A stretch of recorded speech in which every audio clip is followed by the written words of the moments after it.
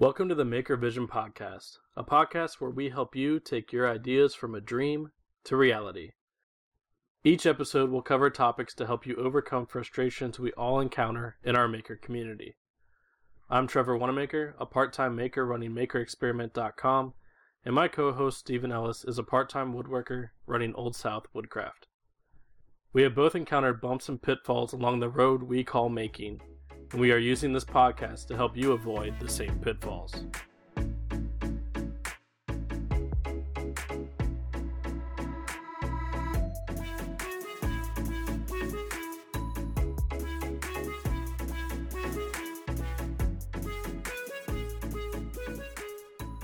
Welcome to the Maker Vision Podcast for episode 4, where we are going to talk about getting into CNC with, I think, one of the more influential people in the space from a hobby perspective, and that is Zach Kaplan, the CEO of Inventables.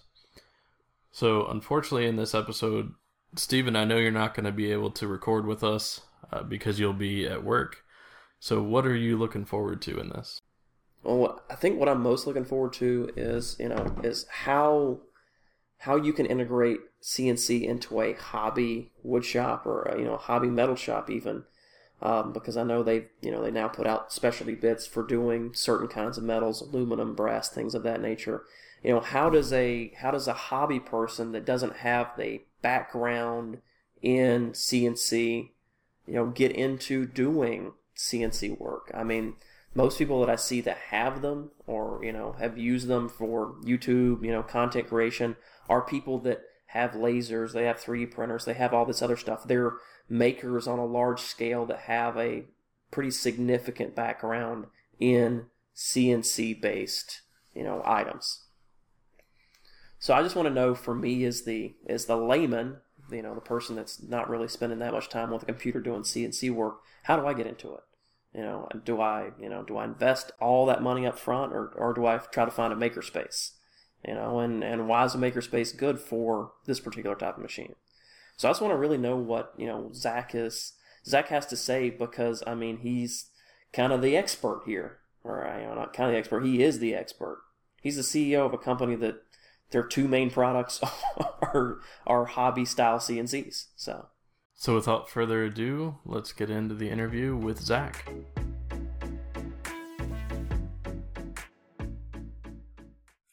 Welcome. This morning I'm joined with Zach Kaplan, the CEO of Inventables. How are you doing today, Zach?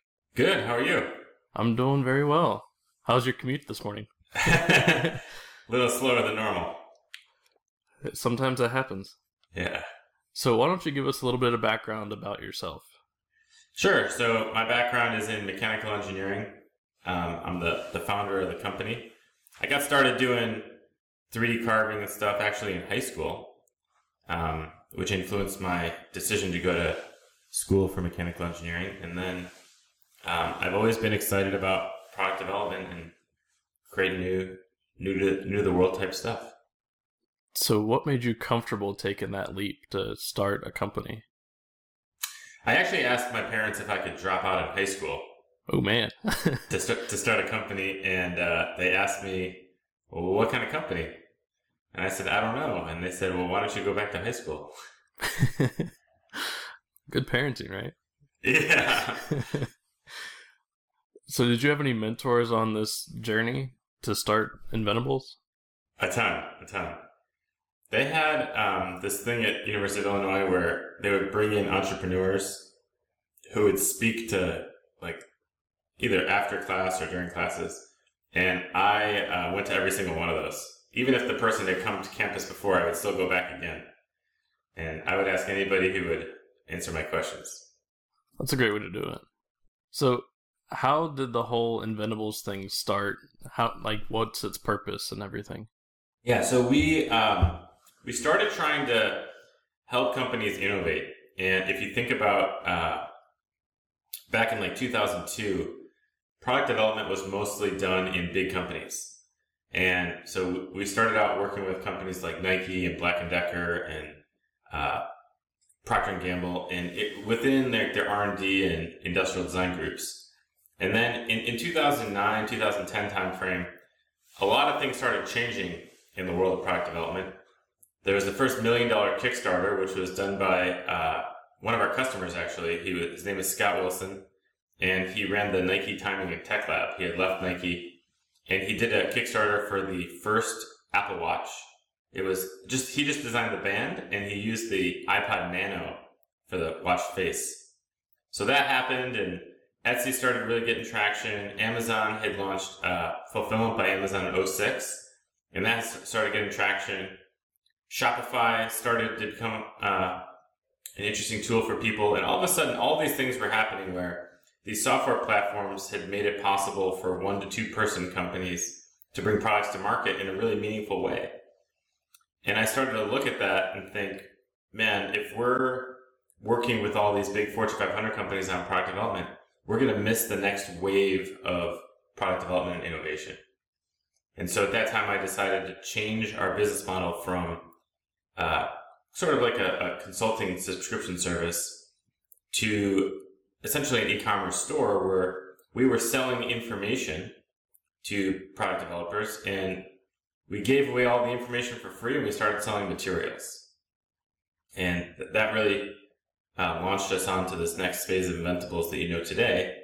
And then in 2012, we launched the first machine. In 2014, we launched Easel, our software. And I guess you could say the rest is history. Wow. Yeah, I never knew that much of the background that you guys had. Yeah. So you guys do have the X-Carve and you have the Carvey. Are you guys working on anything else that's new and exciting? Or are we allowed to know that? I can't confirm or deny if we have anything in the pipeline there. Pleading the fifth? Yeah. No, but we're always working on new stuff. Some stuff takes longer than others. So which one's more popular, the X-Carve or the Carvey? They're really for different audiences. So the Carvey is really designed for schools and libraries, and it has been extremely popular for that community. We actually just sold 44 to a school system. Yeah, it was a big order.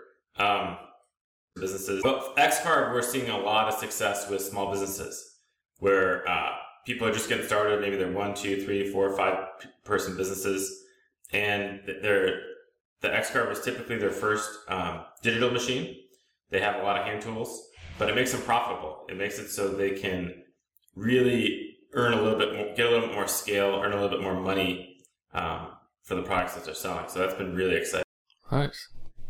So you guys obviously make the machines, but do you ever make projects for yourselves inside the company? Do people want to just hang out all day and make stuff?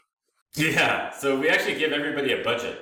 Oh, wow. In the whole company, everybody gets $1,200, and it's designed for you to go exploring and make stuff. So you can buy materials and bits from Inventables, but you can also go out and buy them from our competitors and see what that experience is like. So we actually encourage people to expand beyond just the Inventables materials and bits and machines with that money. But people build all sorts of stuff, ranging from guitars to signs to toys. We actually, last Christmas time, we made a bunch of toys for the children's hospital here and donated them. That was a pretty cool project. That's great to get back. We actually, inside of our office, we've got a maker lab that all the employees have access to make whatever they want. I think that's every employee's dream.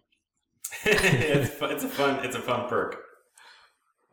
So I know you guys have the forum where a lot of people talk about the machines and help each other, but why don't you tell us a little bit about the tribe you guys have behind you, the followers that, have been loyal to the company or following the company and have been using your machines? Yeah, it's been a humbling experience. There's tens of thousands of people that are using the machines and helping each other. And one of the things that we try to encourage is for customers to help other customers.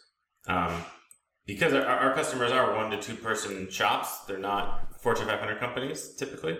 So they don't have the resources of Fortune 500 companies. They get them through their networks.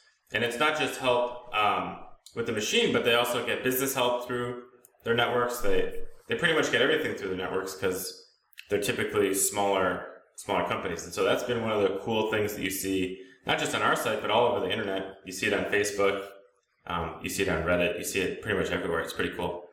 And you have people that actually kind of look through the forums too, right? Yeah, and we're actually working on building up that capability. Both internally, we're recruiting someone full-time who's going to be dedicated to that right now.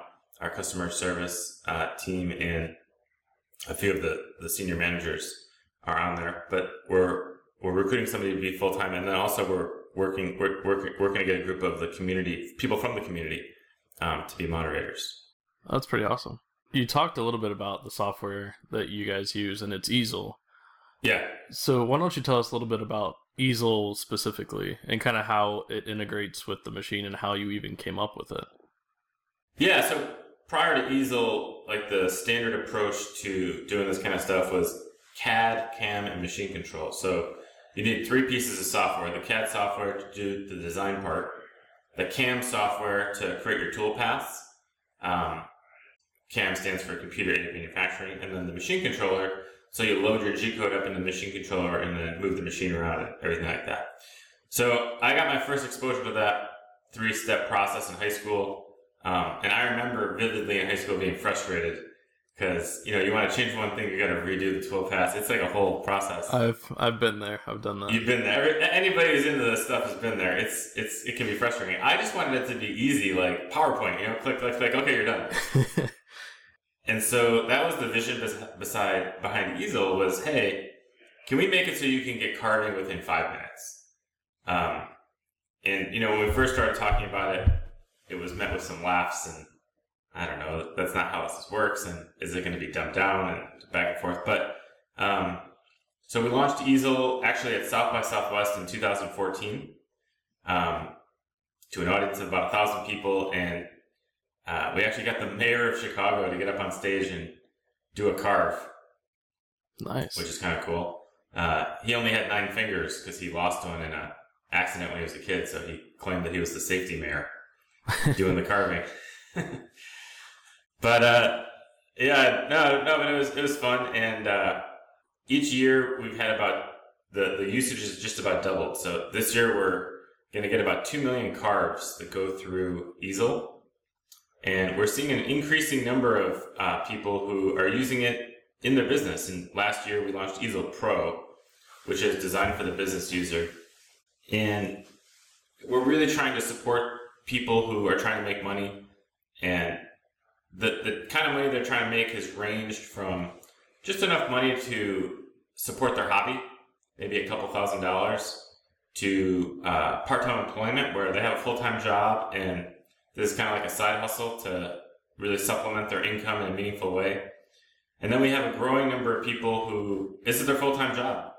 And all they're doing is making money either doing custom projects for folks, kind of like a contractor or a tradesperson, or they're making and selling their own products. And it's been really exciting to see that transition. Most people don't start there where they're doing it full-time. But more and more, I think we're almost to 10% of our customers have more than one machine now because they're having so much success. They need more throughput, and so they're getting a second one. So it's been a pretty cool journey because Easel has really made it possible for new people to get involved and start making money this way, as opposed to the traditional approach to how machining is done. And that's amazing that there's that many people able to make it their full time, because I know, at least in the maker community, that's like everybody's dream is to make it their full time so they can, stop working the normal 9 to 5 and do what they love and what they enjoy. Yeah, so we see a lot of the people who are making more money or making money enough to do it full time. They didn't come at it from a maker perspective. Right? They had an angle or an insight on a particular market or a particular need, and they really understood that first. And the X-Carve and Easel become sort of a tool to them to deliver on that need. That makes sense. Yeah. With Easel, I'm sure there's a ramp up as far as learning how it works. What kind of tutorials do you have out there? I personally have not used Easel, so I'm not totally sure, but I've used normal 3D CAD. Yeah. So how does it, compare, and what resources are out there for people? Because I know a lot of people want to get into it, but they're hesitant because it's daunting. They're kind of scared. They don't know how it works. Yeah, so there's a couple different levels that people can do. First is it's free. You can just go on easel.com, create an account for free, and start playing with it. It isn't really so complicated that you couldn't figure it out yourself if you're familiar with the computer. And the first time you log in, there's actually a little tutorial that will walk you through a test carve. But in addition to that, you can go, and we have inventables.com/classes. So there's this thing called Easel Live, and I think there's like a dozen classes up there now, where there's a introduction to Easel in 4 minutes. It's like a YouTube video. There's all sorts of different classes. There's classes on bits. There's classes on making projects, and so you can watch those. If you're the kind of person who wants to be take it step by step through it, as opposed to just play with it by yourself. And then also you can ask a lot of questions on the forum. There's a very, very active community, and lots of people on there love to help people. And one of the cool parts about Easel is you can actually share your files. So you can go to File menu, click Share, and you can make it public, and you can share the link out there. So if you're doing something or you're asking, hey, how do I do this? You can share the file, then other people can see what you're doing and give you feedback. And that's been a pretty cool thing to see the community really embrace. That's great news, because sometimes it's hard to get people to help each other if they're quote unquote in competitive kind of fields.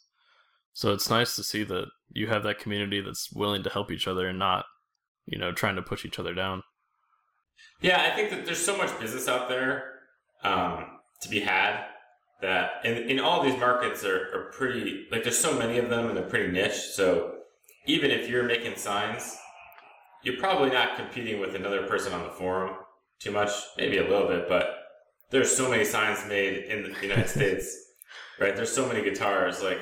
Our customers are such a small percentage of all consumer products. And typically, a lot of the products they're doing are custom for someone. So they tend to might have a relationship with that person or a local small business that they're working with. Okay. So we see a lot of collaboration, a lot of help. So do you guys still interact with the big companies you used to work with? Do they have your machines now in their prototyping labs, or is it mostly just consumer driven now? It's mostly small businesses, but Black & Decker was one of our big customers back in the day, and we're now using the DeWalt 611 on the X-Carve. And the folks at Black & Decker actually just made a pretty cool makerspace up in Townsend, Maryland, just a suburb outside of Baltimore where they're based.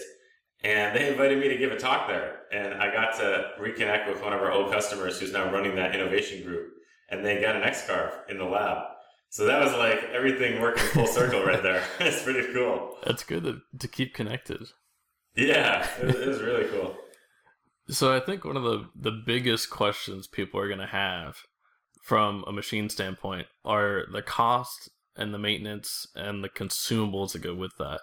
So I personally do more laser work and eventually want to get into CNC, but I know there's, the cost of routing bits for the machine and the different sizes, the different types, and all that kind of stuff. Yeah. So you can give us a little bit of information about kind of the initial cost. So you're going to have that upfront cost, and then you're also going to have the long term that's more the maintenance and consumable side. And can you give a little bit of insight into that? Yeah, so the average X-Carve, I think, is about $1,600 that people are buying today. Okay.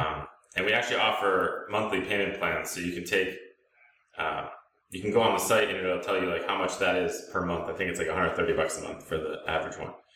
And then, so for each carve that you do, you're going to need a bit and you're going to need some material. So obviously the materials only last as long as the material lasts, but the bits tend to be specific to different types of materials. So you got your wood bits, you got your different size bits, you could kind of think about it like pencils and markers, right? If you were drawing, some pencils are going to be like super sharp and do small detailed stuff. Then you got your Sharpie markers, which are a little bit more macro, and then you've got like the big chunky markers, right? So with bits, same thing. You've got like the V bits, which come to a point. You've got 32nd inch bits, 1/8 inch bits, 1/4 inch bits, 1/2 inch bits, and you're really picking the bit based on the type of material and the geometry of the design that you're trying to carve out. And the bits range from a couple of bucks all the way up to you can get bits that are 50 or $100. Really depends on what you're doing. If you're just starting out, I encourage you to get the inexpensive bits. Yeah. Because you can break bits, and that way you have less fear about taking risks or just trying different things or using the wrong bit on the material or just accidentally breaking the bit yourself by doing something stupid. If the bits are a couple bucks, it's not a big deal. But then once you sort of get the hang of it, start to understand what your applications are, and then you can start moving up to more expensive bits. The more expensive bits are typically designed for people doing production. And, they can last longer and be tuned or really designed to give better cuts for a longer period of time. In terms of how long they last, for people just getting started, I say they essentially last until you break them. But I was talking to one of our customers who makes iPhone cases with the machine, and he said he's milling the phone cases out of like a block, and I think he said he gets like 8 to 10 cases out of one machine, out of one bit. And then Ben Ueda, who made that shoe store, he did all the shelving and I watched that fixtures. video. Did you watch that? Yeah, I did. So I think he says for that he was running 2 machines 8 hours a day for like 10 days or something like that, and he used about $300 in bits for all the plywood in that whole store. That's still not bad considering he built a display for an entire store. Yeah. And I think he was pushing them pretty hard too. He was pushing them hard, yeah. But both those guys said that towards the end of a bit's life, you start to see that it's getting dull, and the cuts will not be as sharp and crisp as they are when you first get started. And I know another thing people are going to be, I guess, kind of daunted by with the bits specifically. Yeah. Is how do I figure out what I need? And, I've dealt with it enough and other stuff that I've kind of figured that out. But how do you suggest? So, if you were to have your mother try to get into this, knowing nothing about, CNC whatsoever, how would you suggest starting with the bits, kind of what to look for? Or is there kind of a tool that says, this is what I want to make, this is the material, and it gives suggestions? Yeah, so that's actually something we're working on pretty hard with Inventables. We've color-coded all the bits. So if you go in easel in the drop-down menu, you can see all the different... There's like a little plastic ring that we put on all the bits. I think I've seen that now. And so what you can do is you can select the color of the bit you have in the menu, and then you select the material that you have in the other menu. So let's just say you pick walnut and the blue bit. Easel will automatically calculate the speeds and feeds for you. So you don't have to do that math. You can do it if you want. We give you the recommended, and then you can customize it. So there's a formula where you can try to figure out what it is. But if it's your first couple times and you're not ready to break out the math, then it'll automatically calculate the right thing, and you can just click carve. And we also have this thing called feed rate override. So if once it's going, you want it to go a little faster, a little slower, you can hit the plus or the minus, and it'll make it go faster and slower in real time. But what we're trying to do is add the number of bits that are part of that program and add the number of materials. And then over time, as we collect more data, improve the default values and just make it easier and easier for people to get started. That makes it a lot less daunting. Yeah. One of the things associated with this is what is going to be the largest cost? Is it going to be the machine, or is it going to be the long term, which, let's face it, it's probably the long term of the bits or the materials. But what do you find people are usually putting the most money into? Yeah, I think it depends where you are in your journey, right? So if you're just getting started, it's going to be the machine for sure. Just because it'd be hard to spend that much in bits and materials. But if you're like Ben, where you're doing that shoe store, I can't remember the exact number, but I think he spent about $3,000 in wood for that store, which is obviously an X-Car. If an X-Car was $1,600 and you spent $3,000 in wood, like that's a lot of wood. However, he got paid, right? So to him, he actually made a profit on that project. And so the fact that he bought more wood than the cost of the machine is not a big deal. That's also true. Perspective. Yeah. Yeah, and I think that so that's why we introduced the financing, right? Is because we're trying to make it so people can get started without outlaying their own cash and really pay for everything out of the cash they're making, rather than their own pocket. And so most people can sell at least $130 worth of stuff, even in the first month, if you're trying. And so say somebody doesn't have the money for a machine, or is thinking about getting into it but isn't sure. Yeah. And I know there's maker spaces around that have the machines. So for those that can't afford it or are hesitant about it, do you have like a resource of places that have your machines in maker spaces where they can go join and check them out, or places they can go and check them out? Yeah. So if you go to inventables.com/50 states, there's a map, and there's about 1,400 locations across the country now. So you can start just by going to Easel for free, create your account, and do a design, mess around, watch some videos. And then you can go find one of those locations near you that has it open to the public. The different pins are different colors, represent different things. So there's libraries, there's maker spaces, and then there's even schools. So it might be at your school or your kid's school, and you can see if you qualify to get to one of those publicly available machines. And for those schools, so say there's schools out there that may be listening. Yeah. If they're interested in trying to somehow be a part of that program, do you have a program for schools specifically? They can just email us, and if they don't see their pin on the map, they can email help@inventables.com and we'll add them. Okay. A lot of it with schools tends to be the parents. Like the schools are always trying to recruit parents to get involved in this kind of stuff. That makes sense. Whether it's like First Robotics is a big one, where they're always looking for mentors and coaches to help with the teams, and the teachers are always looking for parents who can help like their most excited kids take it to the next level. So that's been like really cool to see. I was actually just at a school a couple weeks ago in LA, or like in a suburb of LA, and they were there working during the summer. Dedication. Yeah, well, they're excited, right? So it wasn't like a whole classroom of kids; it was a handful of kids, but they're still there during the summer, so it shows the excitement. Yeah, and I think being able to, have the resources to create whatever you want is basically a kid's dream. At least it would have been my dream as a kid. Yeah, and so when I was in school, you had to use the software in the classroom, but today, like, Easel's on it's browser-based, so you can do it at home, you can do it at the library, you can do it at school, it doesn't really matter. And so it's how far does the kid want to take it? And you said it's browser-based. Does that mean that in the event that, you don't have access to Wi-Fi, but you are able to work because you have downtime, is it possible? Yeah. So if you have a computer where you were able to load it up at one point, and then you get disconnected from the internet, it still works. As long as it's loaded in browser, you can still design. What you can't do disconnected from the internet is save. Okay. Because it's kind of like Google Docs where it's saving it in the cloud. But you can also carve. So if Easel's up and you're disconnected from the internet, that's okay. You can carve because the carving happens over the USB cord, not over the Wi-Fi. I know when they first came out, the assembly was kind of daunting.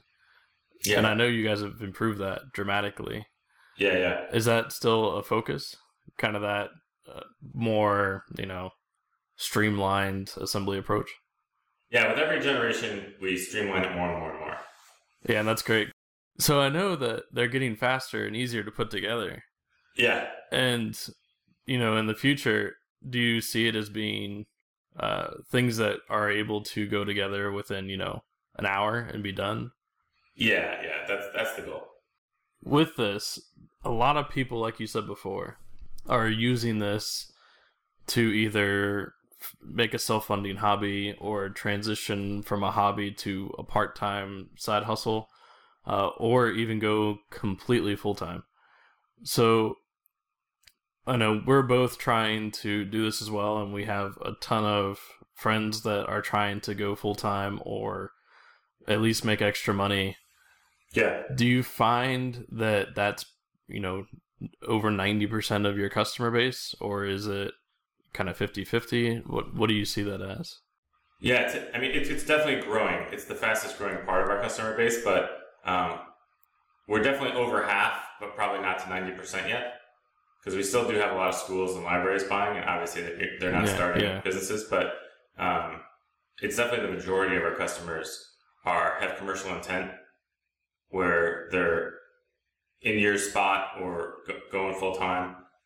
If you're not running it, and also we're starting to get lots of customers who already have a business, so they're buying the machine with the business already running, and it's just helping them. But if you're starting from scratch and you're not earning any income, I would say it's good to sort of build it up.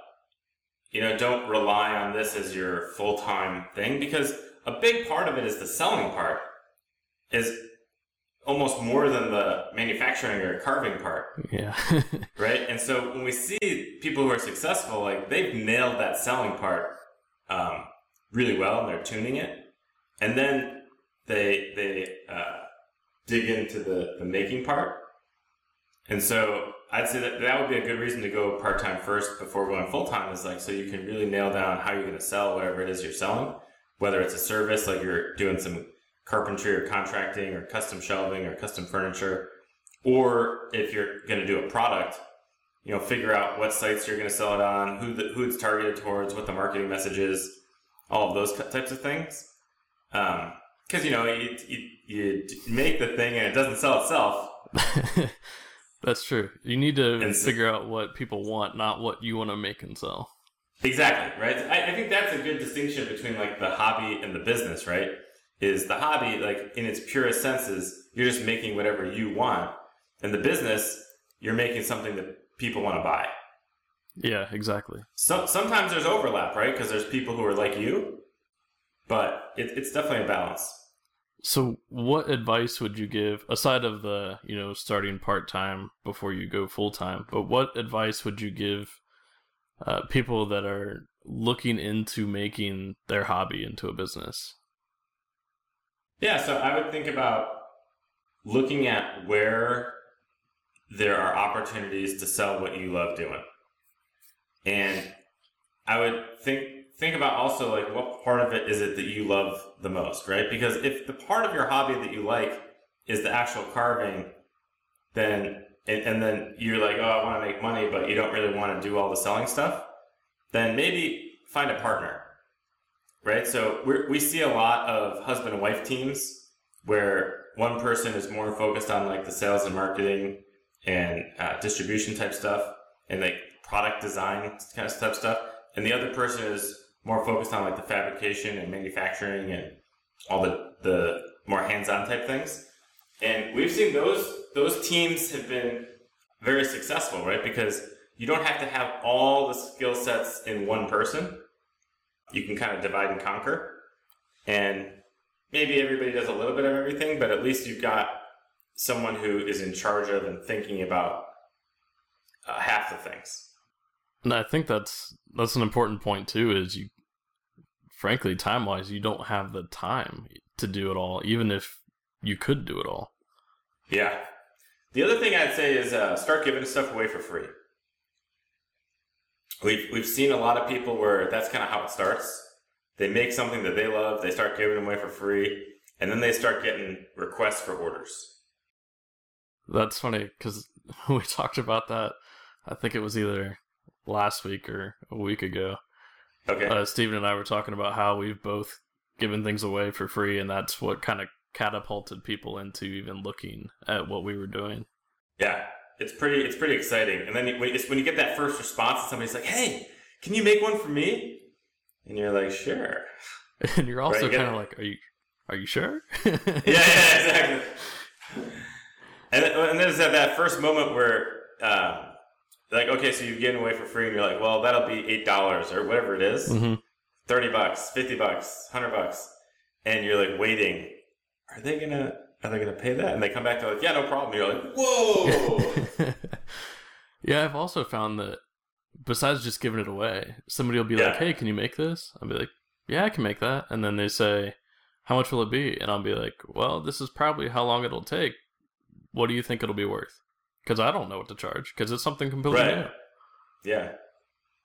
And I know that this is going to be probably the number one question you get. Yeah. Is going to be there's all these people out there making things, and you have influencers out there and social media and whatnot.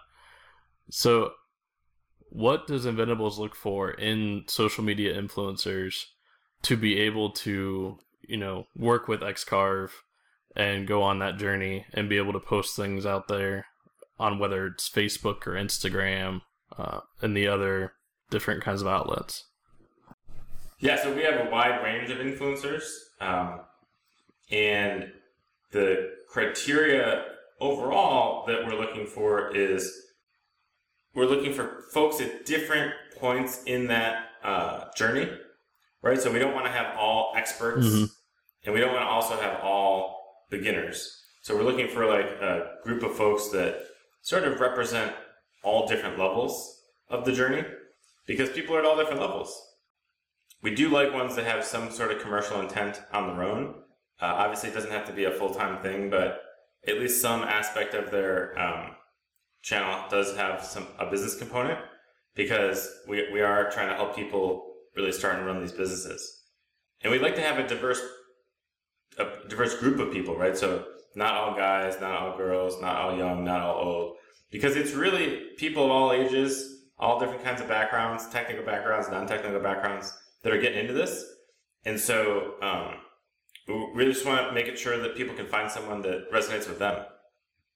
And with that, I know a lot of people on social media, are of the mindset that, oh, I have to have 15,000 followers to even have somebody look at me for being an influencer.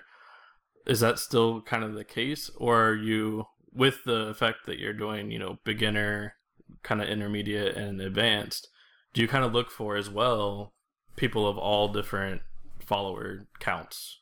We do. I think 10,000 might be the, I don't know the exact number, but 10 to 15,000 is definitely like at the lower end of the range. And it goes probably all the way up to millions. What I would say is the best for us at the end of the day, like, we're looking to sell machines, and we actually do have an affiliate program where, you can get a link, and if somebody clicks the link then and creates an Easel account, then if they buy a machine at a later date, you earn your affiliate fee. It's not like last click attribution like Amazon, where they have to click it and then buy. That makes sense. Ours is a more considered purchase, so they can buy it today, they can buy it tomorrow, they can buy it next month, they can buy it next year, and you'll still get the revenue. And so we're definitely looking to grow with people as their channels get bigger. But what we found is it's not always the people with millions of followers that have the most revenue. A lot of times, as people get more and more followers, the audience starts to get more general. And the smaller channels have a more focused niche audience where they're actually really interested in our products because they're watching to try to learn about it. And so, I would just caution people to say, like, once you're at millions of followers, it becomes more like a TV show almost. Yeah. Or it's more like entertainment, which is totally cool, but less relevant to an advertiser like us. Exactly.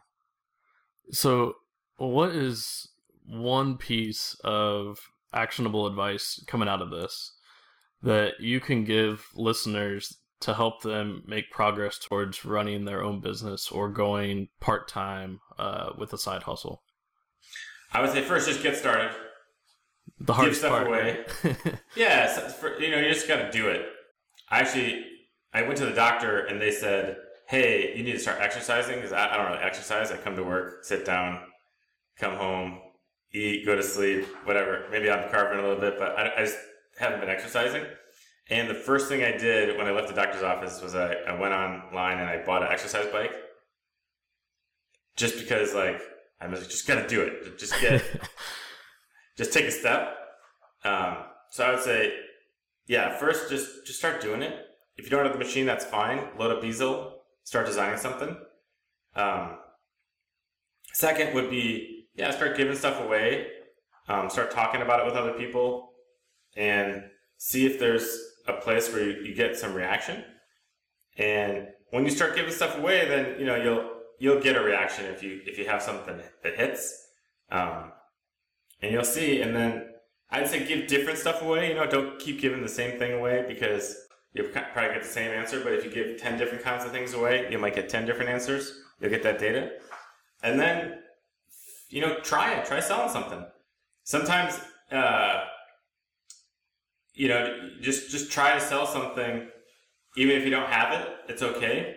Because you can go make it, right? So think of it as like a custom piece. Hey, I can make you a sign, and then go figure out how to do it, and then you've got that motivation because you sold it to figure it out quickly. So if somebody, say, designs something in Easel, and they're having trouble finding a makerspace with a machine or somewhere to have it made, do you have a suggestion for them? Yeah, so you can go on inventables.com/50states and you can try to find one. Let's just say you're in an area where there's not one near you, or it's too far of a drive or whatever. You could also go on, so let's just say you sold it. You could go on to the forum and say, hey, I'm just getting started. I designed this thing in Easel. I sold it to someone. Could I pay someone on here to make it for me and ship it? And I wouldn't be shocked if someone said, sure, I'll do it for X dollars. You might want to check how much they're going to charge you before you sell it, so you could at least mark it up a little bit. But it's definitely a path that you could take as you're learning all the different aspects, so you don't even need to involve yourself with the machine until you figure out where your income stream is going to come. I think that's a cool idea. Well, this has been very informative and an absolute pleasure to be able to have you on here. And we just want to thank you again for taking time out of your busy schedule. I know you're a busy guy, so we appreciate your time. Cool. Thanks for having me. It was fun. So enjoy the rest of your day. All right. See ya. Bye.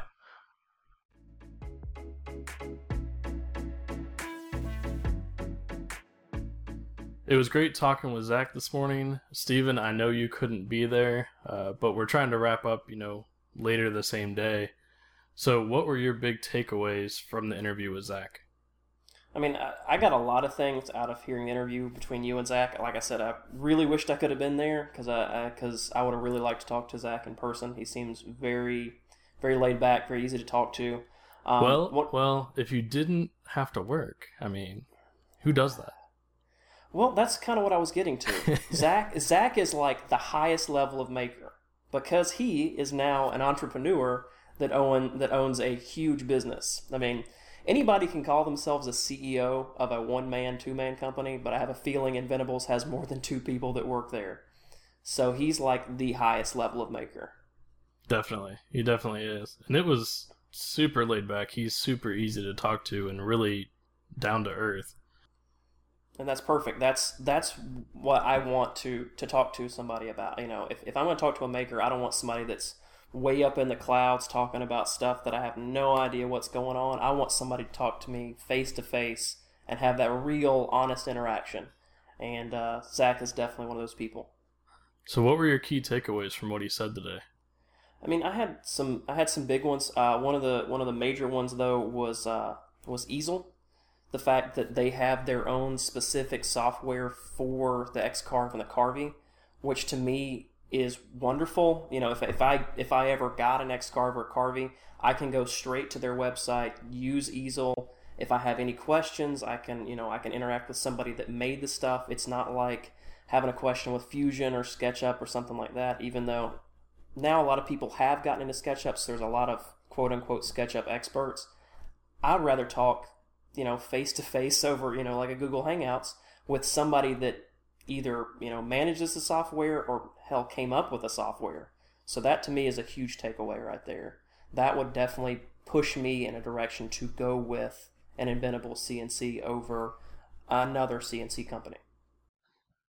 And I think a major point you just hit on was he is the CEO of Inventables. And prior to this interview, neither you nor I had any contact with Zach. Never met him in person. And all we did was send an email to their press email and said, look, we're trying to do a podcast episode. We'd love it if Zach could come on it and talk with us about CNC and carving. And Zach just replied directly and just said, yeah, I'd love to do it. Let's set up an interview. So I think it speaks volumes to the fact that you don't have to be some, 50,000 follower plus account to have somebody respond to you and have somebody from a major company talk to you. I think you just have to try. And, sometimes you'll get no's. And honestly, probably 75% of the time, if the company is huge, you're going to get a no. But the fact that he was willing to talk with us, even though we're both sitting at less than 2,000 followers, was just amazing. That he directly responded and said, yeah, I'd love to do it. Oh yeah, and like I said, he's like the top tier of being a maker. He still understands what it's like to be that guy running things out of their basement or out of their garage or out of the smallest closet in the world. And he runs a huge company. He's the CEO of Inventables, but he can still talk to us, the common man or common woman, basically the common maker. So that to me speaks volumes about the company, about the man behind it, and it actually makes me really want to have an X-Carve just because I know he's putting out the best quality product he can.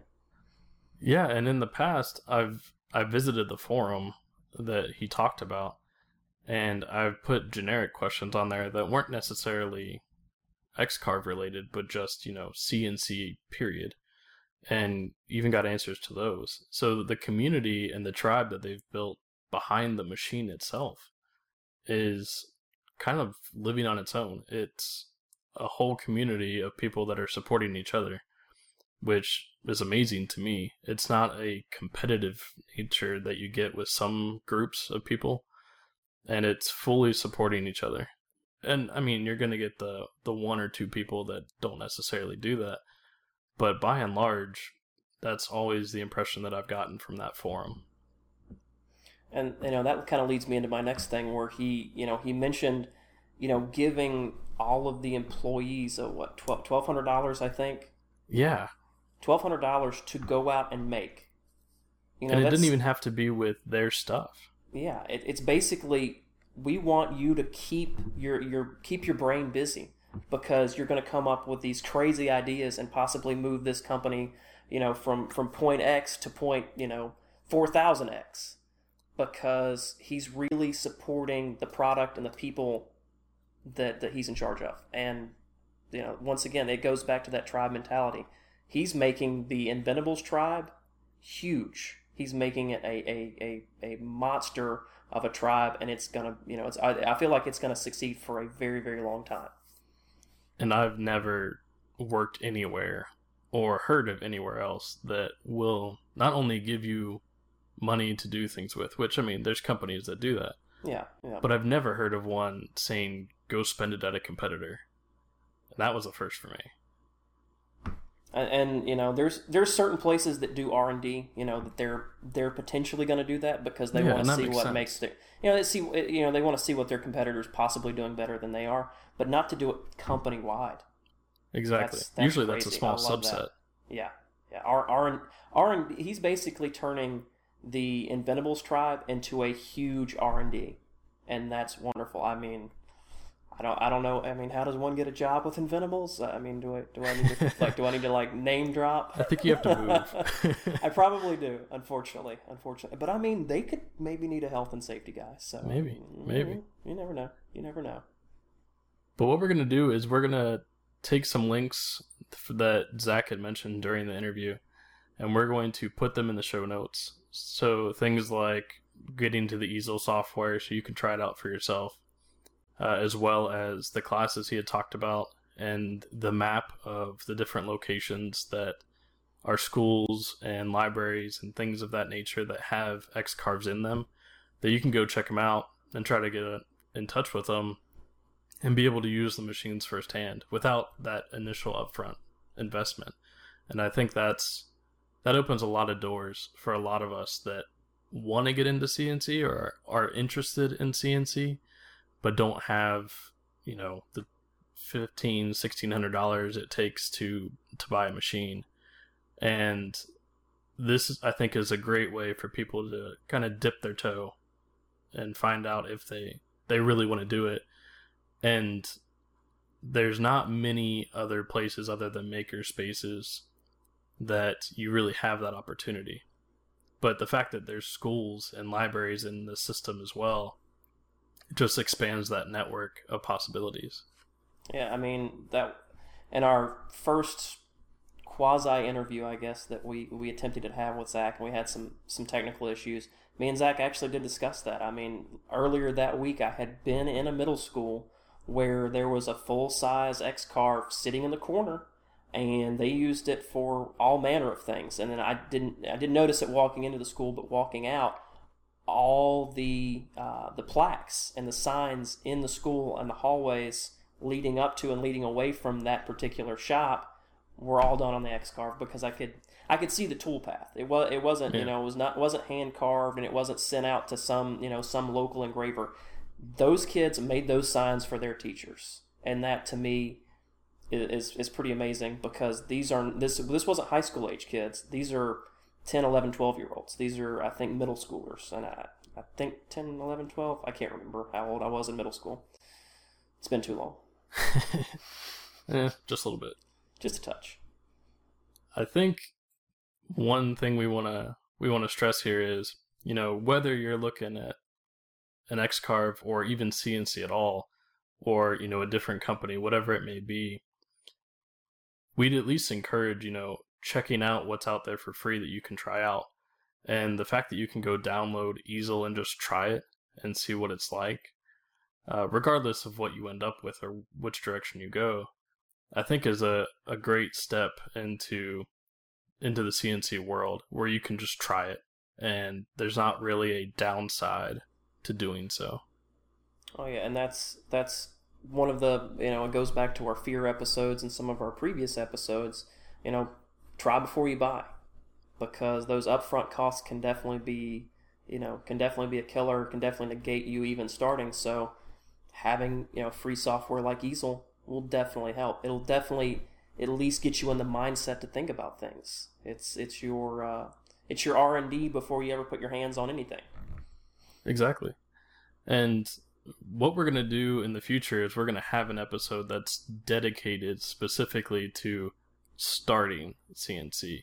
So this was kind of an episode giving a little bit of background on Inventables itself and Zach, but as well as what resources are out there so you can try things before you ever have to buy it and get some advice. So in the future episode, we're going to go more of a deep dive into CNC, how you get started, maybe the few bits that you'd want to get starting out, that kind of thing, maybe some first project you'd want to try. So look for that in a future episode as well. Oh yeah, we're definitely got that on the list. It's not a if we do it, it's a when we do it, and we've already got a few guests in mind. I mean, one guy you and I discussed earlier, is this a full-time job, or is this a very large side gig? It is a very large side gig. So large that he has 2 machines? Exactly. So I mean, he's definitely killing it in the CNC making game. He definitely is. So hopefully we can get him on and we can get him rolling. If not, we'll find the perfect person to fit. And you know what? If not, you tell us if you think you're the perfect person, and we'll be happy to put you on the air. We're always looking for help. Exactly. Once again, let's make this Maker Vision podcast, Maker Vision Tribe work together. And once again, we want to thank Zach Kaplan and Inventables for coming on the podcast and taking time out of their workday to do so. Yes, Zach's an incredible person, and we can't thank him enough. So, until the next episode, Stephen, enjoy the rest of your night. Take it easy. I'll try. Thank you for listening to our show. Be sure to check out MakerVisionPodcast.com, where we'll post valuable resources, tips, and info about anything we've talked about in today's shows or past shows. And all these things are to help your maker vision become a maker reality.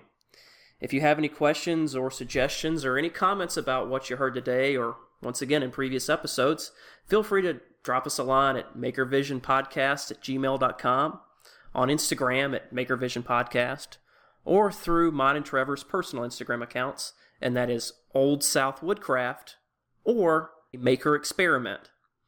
If you like the show, please give us a 5-star review and just some really nice words to let us know how good we're doing.